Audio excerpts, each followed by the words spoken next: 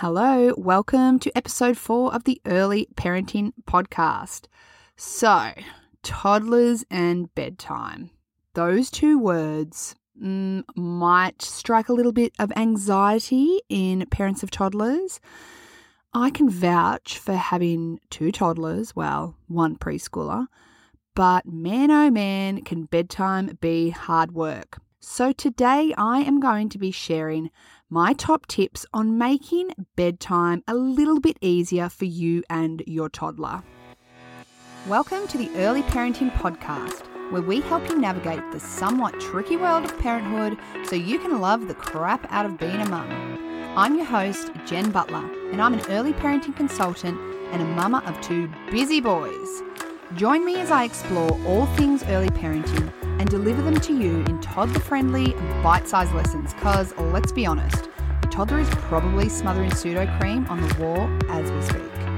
I'll be dropping my hottest tips on baby and toddler sleep, feeding, boobs, behaviour, and so much more.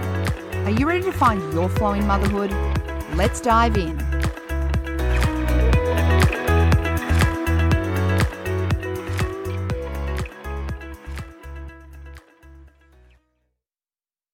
This episode is brought to you today by my free clean sleeping guide that I have on my website. You can access this baby at www.jenniferbutler.com.au. Now, guys, this guide is the first step I take parents through when I'm looking to help them improve their baby or toddler's sleep. You are literally getting free access to the first pillar of my CCC approach that I use to improve baby and toddler sleep. So head on over and download yourself a copy today. jenniferbutler.com.au/clean-sleeping. Okay, let's get into today's episode. Okay, let's get stuck into these amazing tips that I'm going to share today. Tip number 1, start a positive bedtime routine. I'll be doing an episode solely on what a positive bedtime routine looks like in the future, but a quick breakdown of what you're looking for is to have a series of steps that you repeat every single night that help to signify that bedtime is coming. So for example, in our household, it looks something like dinner, into a bath, into some jammies, having some milk from a sippy cup, books, and into bed. Having a set of steps that your toddler is used to following every single night is going to mean that they are getting ready and winding down for bed, and it helps them to prepare and get ready for sleep. Tip number 2, use alarms or timers or something similar to signify the change in activity. So this is something that I love. I have a series of alarms set on my phone around the bedtime period to help signify when we're moving on to the next activity. So it's quite funny because my alarm goes off around 6 p.m. and it's called bedtime block, and the alarm goes off and literally my 2-year-old will call out bedtime block. So even he knows and realizes that sound signifies the start of the wind down routine or the positive bedtime routine. I then have another alarm to signify when it's time to go into their room for books.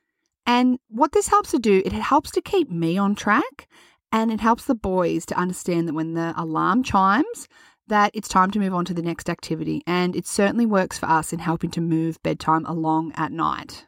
Tip number 3, try to prevent overtiredness. The overtired toddler is a crazy toddler.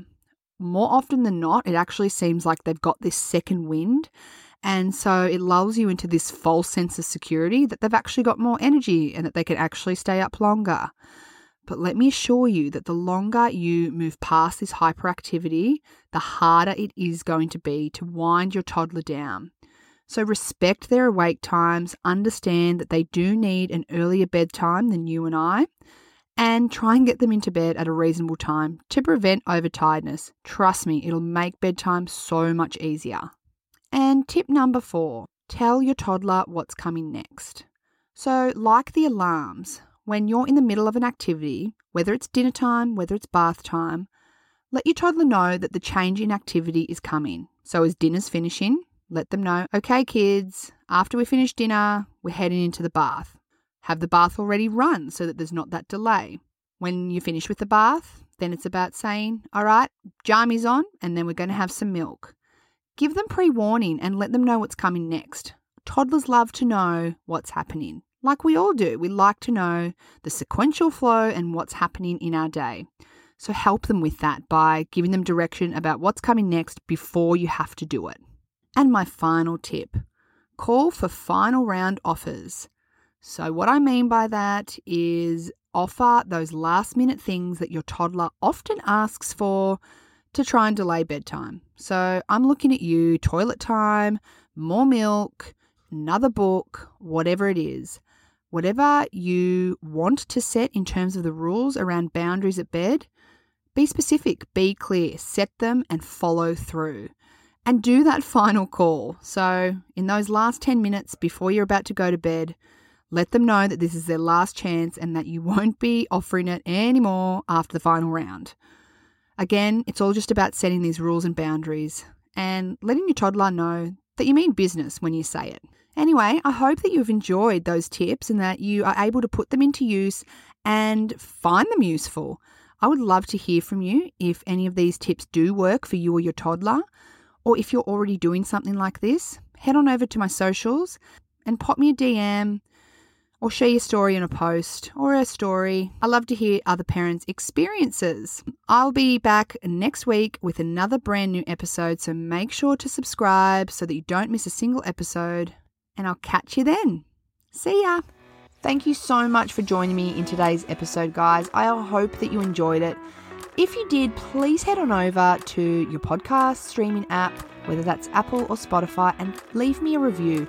I want this podcast to get to as many ears as possible so that other mums who might be having the same questions as you can find a little bit of information to help their parenting journey along. And you know what? While you're over there leaving a review, please feel free to subscribe so you don't miss a single one of my episodes. And don't forget to hit me up on my socials, Facebook and Instagram, @JemButlerEarlyParenting. Can't wait to bring you your next episode. I'll see you back here again then.